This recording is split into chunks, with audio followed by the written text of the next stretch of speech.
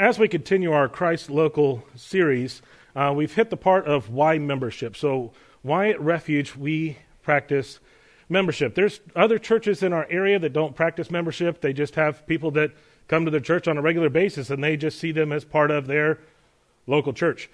So why does Refuge do that distinction of membership? And as Stephen talked about last week, we pursue covenant membership. And so sometimes when we reflect back on covenant, we think of family. And, my wife and I entered in the covenant of marriage, that definite commitment to one another. It's a little bit deeper than just a promise. It's like God, when he made the promise, he will deliver, or he would be like those animals apart. And we know God can't be torn apart, so God definitely keeps those promises. And so sometimes when we think about membership, we think of it a similar way as a family. And some of you may or may not know that in my family, my mom is 1 of 9, my dad's 1 of 8. So that makes for a whole lot of cousins and uncles. And just one side, we have over 80 now. And so if you combine them all, it's well over 100 people that would be my family. And so as we think through that, it's kind of important just to think of, okay, what does a good family do? But then also, I was struck by a story that I was reading in Bloomberg Business Week, and it was about a company last year in March of 2019. Norsec Hydro is a company that's based out of a European country, but they also have separate companies down in South America and one over in Pennsylvania. And they're a well-known aluminum manufacturer. Well, in March of 2019, they started coming under an attack at around midnight. 2 hours later, one of their people at their main computer headquarters at their central office started noticing what was happening and started turning things off. So they turned off their website. They started taking things offline, like their website, their email, and all other types of things started coming off. Payroll. 20% of their servers had been rendered useless. And then they got a note, and it said, "Greetings. There were significant flaws in the security of your system of your company. You should be thankful that the flaw was exploited by serious people and not some rookies. They would have damaged all your data by mistake or fun. Make a payment in Bitcoins. In exchange, the hackers would provide a encryption key so that they would just apply this key and all their data would be back to normal." Those of you that don't know, Bitcoin is a cryptocurrency, so you can't really track it. And so sometimes we face this same reality with our own computers at home. We try to do that Norton antivirus or other types of software. We try to have a firewall and other types of things to keep people out from getting in and wreaking havoc on our computers or infrastructures of our businesses.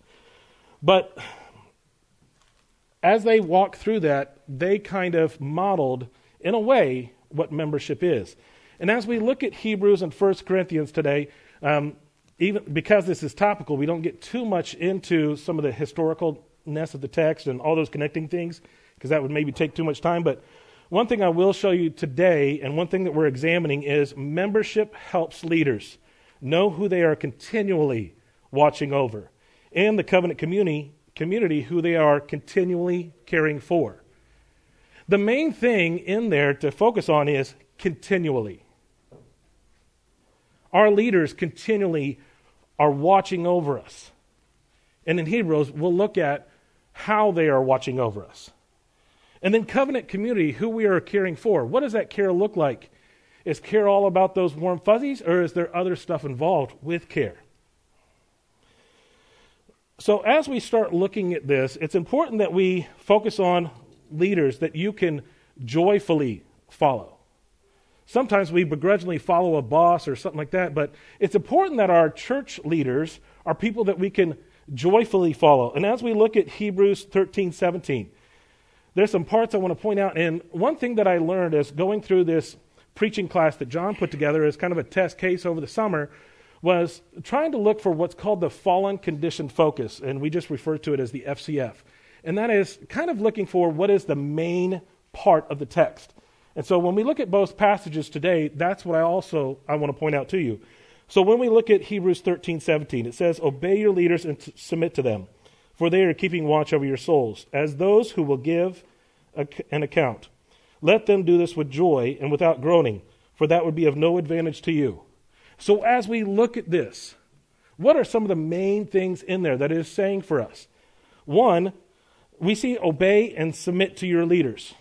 And some people immediately don't like that because, one, we don't like submitting to anybody unless we say, yep, they're worthy to submit to. And so on a continual basis, we're evaluating, is this person worthy to submit to? Can I submit to this? Do I know enough about their decision to say, yes, I would come to the same conclusion, now I can follow you? If so, your submission is solely based on you, your filter, how you perceive it, and you knowing enough about the situation that you would make the same call too.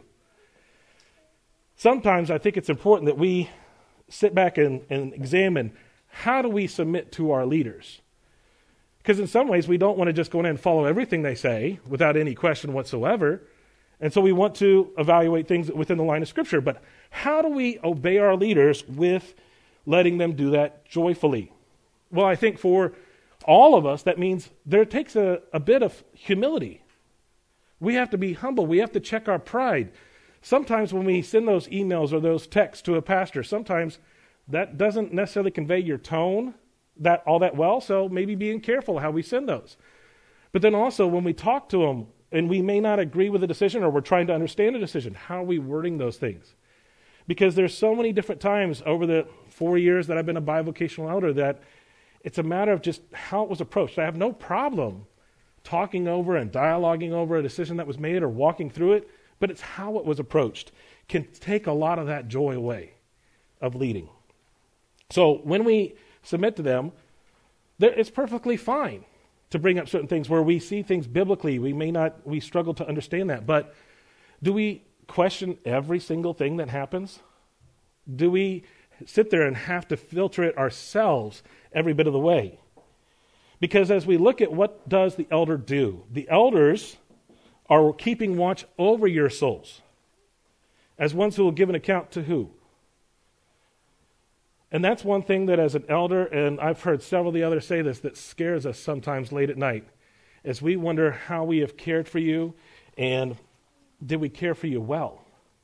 When we give an account to God for how we cared and lead you, sometimes we're sitting there digging through the Scriptures going, did we do this faithfully? Did we miss something? Did we misunderstand something? So there's a lot of times where you'll lose some sleep over that part right there as an elder. Give an account. Because it's not like I'm going home and I'm accountable to my wife about something. It's not like I'm going to work and I'm accountable to my principal for something. Or, as a kid growing up, accountable to your parents for something. No, you're accountable before God, and He knows everything about it. So sometimes it causes us to examine our hearts. How are we pursuing care for you? How are we pursuing walking you through that situation? There's so much weight that comes with that sometimes when we've tried to examine the Scriptures, we've dug in them overnight, we've given up maybe sleep to be able to look at those Scriptures and be able to think about those things, to talk to other pastors about the situation that might be going on.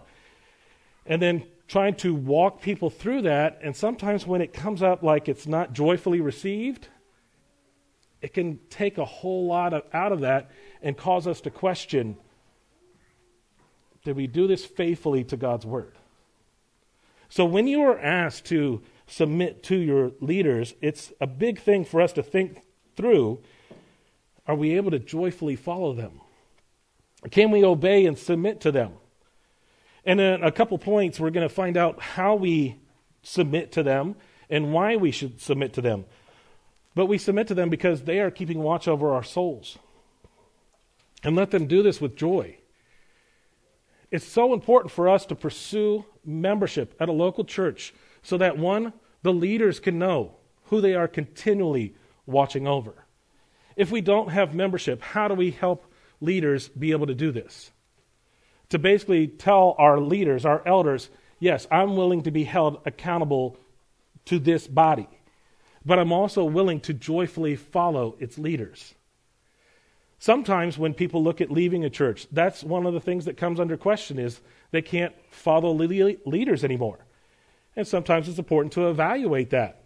Is it biblical? Is it really something that is what you perceive and is established to be your perspective in Scripture? Or is it just you don't like the submit thing? You've been asked to submit to things and you don't like the answers that come your way. I think it's important for us to evaluate how we submit to our leaders. As we look at membership, those of you that are a part of Refuge Church or those that are looking at pursuing membership at Refuge Church, Are you willing to joyfully follow the elders of this church and leaders that we might place over you? Because if you struggle with that, you're not going to understand the rest of this message. Because the rest of this focuses on what do we do now that we're following leaders joyfully. As we look at the second part, community care that purifies. And as we said on the main point, it's continually caring for one another. It helps us to know who we're continually caring for. But it is care that purifies. It's important for us to not just look at the 1 Corinthians 5 passage that you might have reflected on in your refuge community and say, oh, this is about sexual immorality. No, it is not. That is not just what this text is about. If you came away walking away with that, let me point out some things for you. As we start in 1 Corinthians 5, it says, it is actually reported that there is sexual immorality among you. And what is the part that comes next? Of a kind that is not tolerated even among the pagans. So if you look at it as, just look at this as, there's sin among you that isn't even tolerated among the pagans. What's Paul trying to say? For a man has his father's wife, as I see it, his mother, which is weird. And you're arrogant. He's doing this sin that's not even acceptable among the pagans, and he's arrogant about it. Ought you not rather to mourn? Let him who has done this be removed from among you. There's a sin that they're tolerating amongst them. They're being arrogant about it and not doing anything about it. They're not addressing it. If anything, they're almost like boasting and saying, yay, this is fun. And then we continue in verse 3. For though absent in body, I'm present in spirit, and as if present, I have already pronounced judgment on the one who did such a thing. When you are assembled in the name of the Lord Jesus, and my spirit is present with the power of the Lord Jesus, you are delivered this man to Satan for the destruction of flesh, so that his spirit may be saved in the day of the Lord. This sounds very similar to another process that we talk about when you go through our membership class here at Refuge. We do believe in church discipline. And this is one of those passages that we reflect on when we talk about that. So what is he talking about here? He's talking about the very last part of church discipline, where the church excommunicates them and basically treats them as an unbeliever. And so the next part addresses that. Your boasting is not good. Do you not know that little leaven leavens the whole lump? Cleanse out the old leaven, that you may be a new lump, as you already are unleavened. For Christ, our Passover lamb, has been sanctified. Let us therefore celebrate the festival, not with the old leaven, the leaven of malice. What are we supposed to celebrate? The festival with the unleavened bread of sincerity and truth. As we look at joyfully following leaders, do we also look at sincerity and truth and celebrating that? Sometimes we want to hide the truth that's going on. What is the truth that is happening in this? Sin is happening and the church isn't standing up against it. Even the general society, those that are not a part of the church are saying this is wrong, and you're still boasting about it like it's something good. But sometimes when we get that sincerity and truth, we don't like to accept it. I wrote to you in my letter, do not associate with sexually immoral people, not at all meeting the sexual immoral of this world, for the greedies and swindlers and idolaters. And then hopefully you cut this part. Since then you would need to go out of this world. He's not telling us to not associate with sinners in general. What is he telling us to? Not associate with those that would call themselves a part of the body of Christ, that would say that they're saved, worthy of taking this cup, but yet they're going home and doing sins that aren't even acceptable by even pagans, or even the church should not stand for. That's who he's telling we should not associate with. Those are the people we should draw a clear line with. They're not following Scripture. And then the last part clarifies that even more. But now I am writing to you not to associate with anyone who bears the name of brother. Because as a part of a church family, these are our brothers and sisters in Christ. Do not associate with anyone that bears the name of brother if he is guilty of sexual immorality, greed, or is an idolater, rivaler, drunkard, or swindler. Not even to eat with such a one. For what have I to do with judging outsiders? Is it not those inside the church whom you are to judge? God judges those outside. Purge the evil pagan from among you. And so as we search this, sometimes there can be a little bit of whoa, do we really understand this? This seems very intense. This seems very hostile. What's it hostile towards? I think it's hostile towards what has been said about the church ever since long before I was born, is that it's full of hypocrites. Because there's churches that let this happen. They call themselves a follower of Christ, and yet they don't model Christ. And when you approach them and say, that's not modeling Christ, they don't seem to care. That's what it's talking about. You wouldn't be able to still identify me as a teacher if I did not seek to teach my students. If I was not trying to grow as a teacher, to become a better teacher, that would not be a good teacher. They even set up a system for teachers called continuing education. We have to get so many credits every 5 years and turn them into the state just to maintain our license. Before I could renew my license last summer, I had to basically have a principal sign off on it, submit all the hours that I had done to show that I'm trying to grow as a teacher and become a better teacher. And yet, as a church, sometimes people meet this with hostility that we would even think that we're going to examine and try to walk through things and see where we might be struggling to be a good follower of Christ. They do it at my job. Isn't following Christ a higher calling than what I do as a profession? I would think so. So we need to focus on, it's talking about sin. Even the pagans do not tolerate. They are arrogant about their sin. They're asking him to deliver this man over to Satan. That's the very last step in the process of church discipline. Their boasting is not good. And it's especially because he bears the name of brother. If he is guilty of sexual immorality, greed, idolater, rivaler, drunkard, swindler, purge the evil from among you. So as we talk through what I was saying earlier, what is that fallen condition focus of this text? What's the main thing? I believe it happened early on in this text. And you are arrogant. Ought you rather mourn? Sometimes as we look at sin happening amongst us, shouldn't we rather mourn? I think it's absolutely absurd that there are some people that would say they're a follower of Christ, and they don't follow what's very obvious in Scripture is not exemplifying Christ. Some of you would try to filter it through just leaders that you can joyfully follow. Well, if you heard certain ways, if I was mistreating my wife, should I be an elder? Well, why should I not be an elder then, but still would be able to be a part of this community if I'm doing certain things to my wife that isn't even acceptable among the pagans? Not only should I not be an elder, but I should also be excommunicated from a church. And so as we look at this passage, this is what membership is truly about, and why we have it is the continual care for one another. Leaders understanding who to focus on. And sometimes we can get distracted by so many different things in this world, but it's really what it comes down to is this last part. And before I mention what our third point is, let's go back to this company that had this virus come at them. And some people will call it like a Trojan horse type virus, but it really was just encrypting all their stuff so they couldn't use it and really tore them down. They never considered paying the ransom because they didn't want to see it as an easy target for the future. So they basically called all hands on deck. Once they first noticed this, they called the plant in Pennsylvania and said, you need to get all your workers to the plant and start printing off stuff. And as he got there, he's like, well, maybe somebody ran into a phone pole. So they're printing off stuff before the power goes out. When he gets there, he realizes this is crazy because everybody's unplugging computers and stuff like that.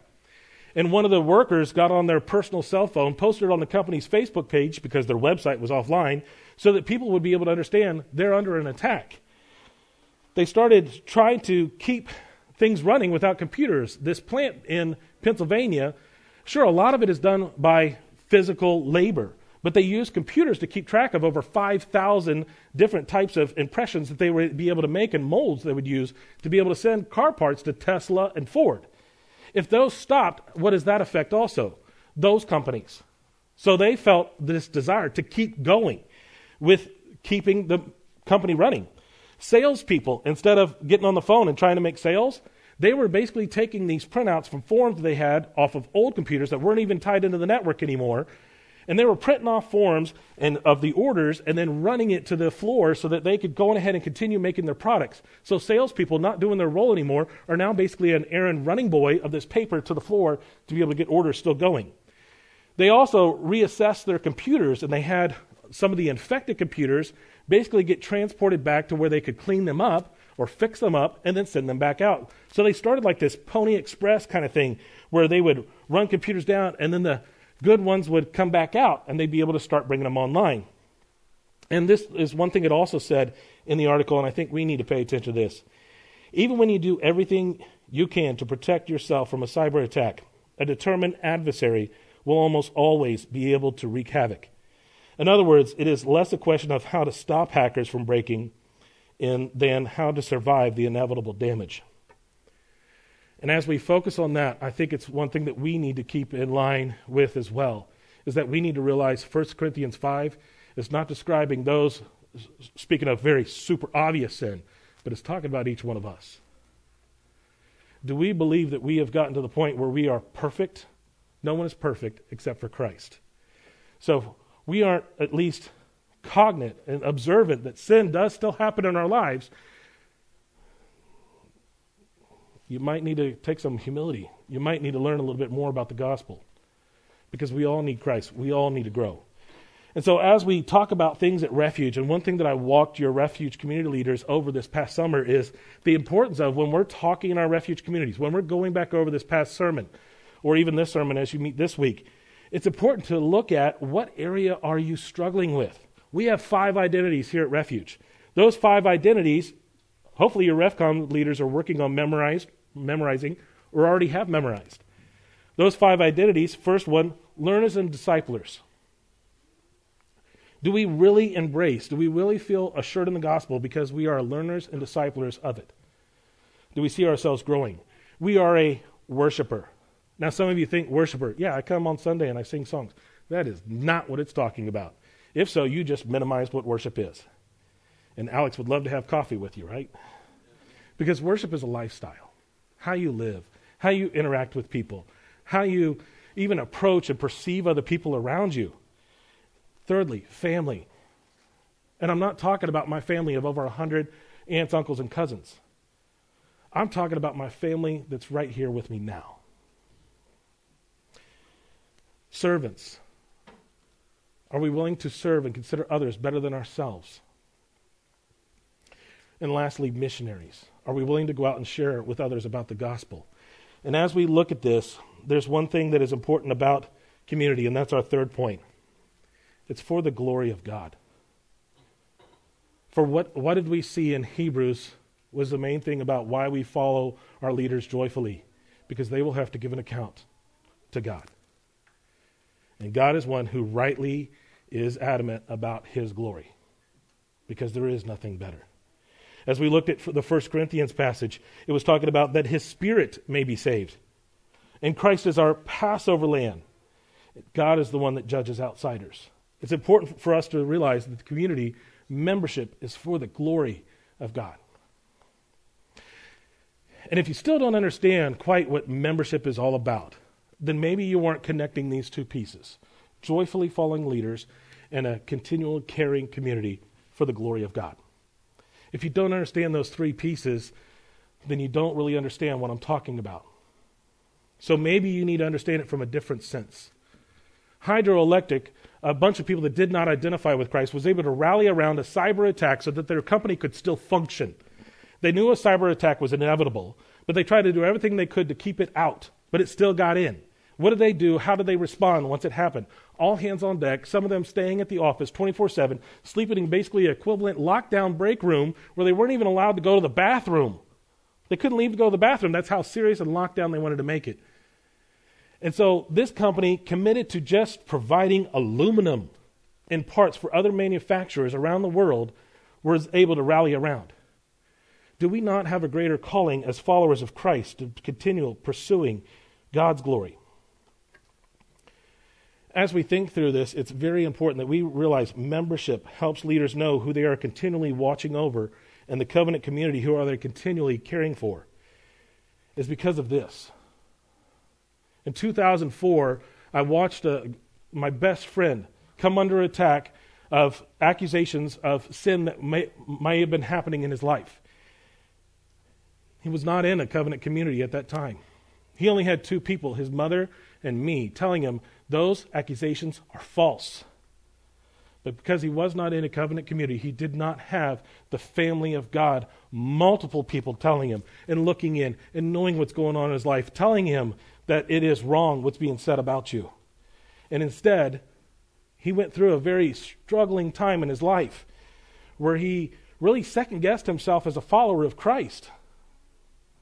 And he found himself in this deep despair, and I didn't know how to get him out of it. I'm trying to tell him gospel truths, but I'm just one person. His mother's trying to tell him the same thing, but we're just two people. Yet some of you may have remember, some of those that have been around Refuge City for quite a long time might remember what happened about 4 years ago. We had a members meeting, and we had an elder coming to a members meeting thinking that he was going to be fired, that he was going to be removed, because accusations were coming up again. We let those accusations be known to the Refuge City family so that we could examine it. And then a month or two later, we reconvened, and we said we did not agree with those. That same person now has covenant community looking at the sin and saying, we don't agree. And that gave him promise. That gave him hope. That no, this sin that you think is happening in my life is a false accusation and could be based on your own pride. There might have been a little bit to it, but not to the extent that you need to remove an elder. He wasn't like being prideful or boastful about it like we're looking at 1 Corinthians 5. He was trying to really examine it. Is this really happening? And then also, in a different sense, some people pursue community and you look for the markers that you want. What are some of those markers that you see people commonly use to identify a community? You look for people in a similar life phase. You look for a place that has kids maybe the same age as yours. You look for maybe a community that might have people that are a little bit older than you. You look for a community that might have some people that are a little bit younger than you. Well, when you look at those, you just took almost every single reason that I am committed to this church away. Because there is no one else in the room that is in the same life phase as me. You just ostracize me if that's your perspective. There was no other person in this room that I know of that married a widow and has never had kids with their wife. I only have kids through adoption. So where's my community if that's your approach? I don't think you'll find many of them in the Dayton area because as I approach things as a father, and I've only been a father of 7 years, but yet I have a son that lives out of the house and a daughter that just started driving, where's my community if that's what unites us? Because I think one thing that I've learned, and maybe it's just because of the hardship and the things that I've been through and the way God has ordained my life, is that the true importance of covenant community. Because as I face struggles as a father, as I face struggles as a husband, as I face struggles just in any aspect of life, there's so many different things that get said to me, and I try to examine them, and I bring them to my church family and say, what am I doing here? Is there sin? Is there something I need to pursue differently? Is there something I need to do? Do I need to ask for forgiveness? And every single time when I bring something to the community and they help me evaluate that, that's why I love this community. That's why I love this covenant community of members. Because they have shown continual care for me and my family. That's what our identifier is. That continual care focused around what? Christ. Our sin that is in our hearts. It's inevitable that a sin attack is going to come. We can do whatever we want to try and keep it from coming. We can read God's word. We can pray. We can be in good fellowship with other people. We can listen to great sermons. But it's inevitable. It's coming. So when it comes, how do you respond?